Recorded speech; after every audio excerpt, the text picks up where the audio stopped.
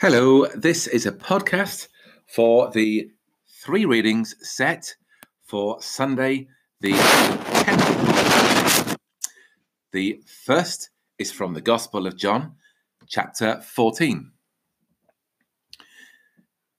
Do not let your hearts be troubled. Believe in God. Believe also in me. In my Father's house there are many dwelling places. If it were not so, would I have told you that I go to prepare a place for you? And if I go and prepare a place for you, I will come again and will take you to myself, so that where I am, there you may be also. And you know the way to the place where I am going. Thomas said to him, Lord, we do not know where you are going. How can we know the way? Jesus said to him, I am the way and the truth and the life. No one comes to the Father except through me. If you know me, you will know my Father also. From now on, you do know him and have seen him. Philip said to him, Lord, show us the Father, and we will be satisfied. Jesus said to him, Have I been with you all this time, Philip, and you still do not know me? Whoever has seen me has seen the Father. How can you say, Show us the Father? Do you not believe that I am in the Father, and the Father is in me? The words that I say to you, I do not speak on my own, but the Father who dwells in me does his works.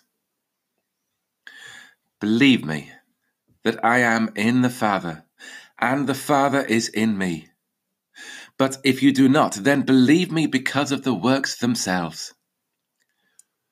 Very truly I tell you, the one who believes in me will also do the works that I do, and in fact will do greater works than these, because I am going to the Father.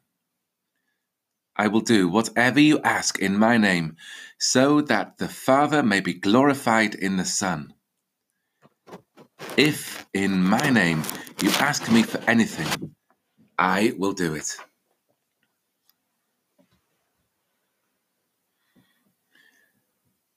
The second reading is from the book of Acts, chapter 7.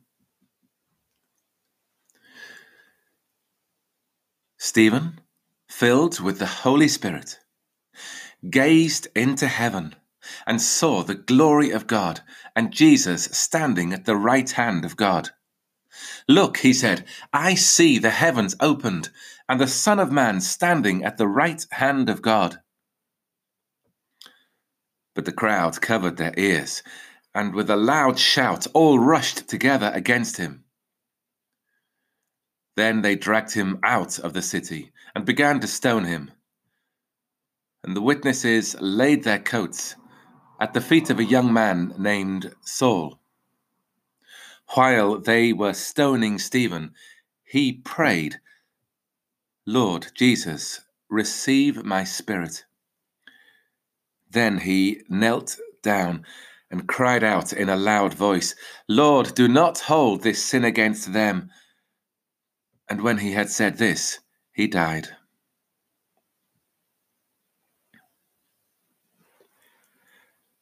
And our third, final reading from 1 Peter chapter 2. I wish you to be like newborn infants. Long for the pure spiritual milk, so that by it you may grow into salvation.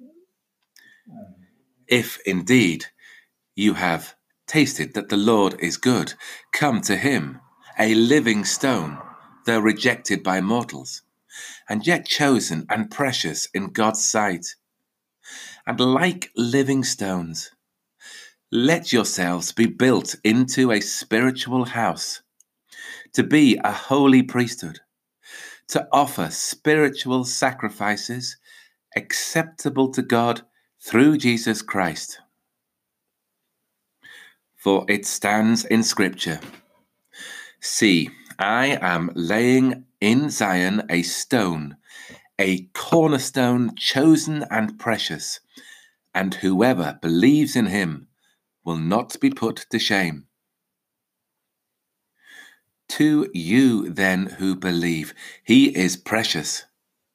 But for those who do not believe, the stone that the builders rejected has become the very head of the corner, and a stone that makes them stumble, and a rock that makes them fall. They stumble because they disobey the word, as they were destined to do. But you are a chosen race, a royal priesthood, a holy nation, God's own people, in order that you may proclaim the mighty acts of him who called you out of darkness and into his marvelous light. Once you were not a people, but now you are God's people. Once you had not received mercy, but now you have received mercy. And there are the 3 readings for the Sunday morning service.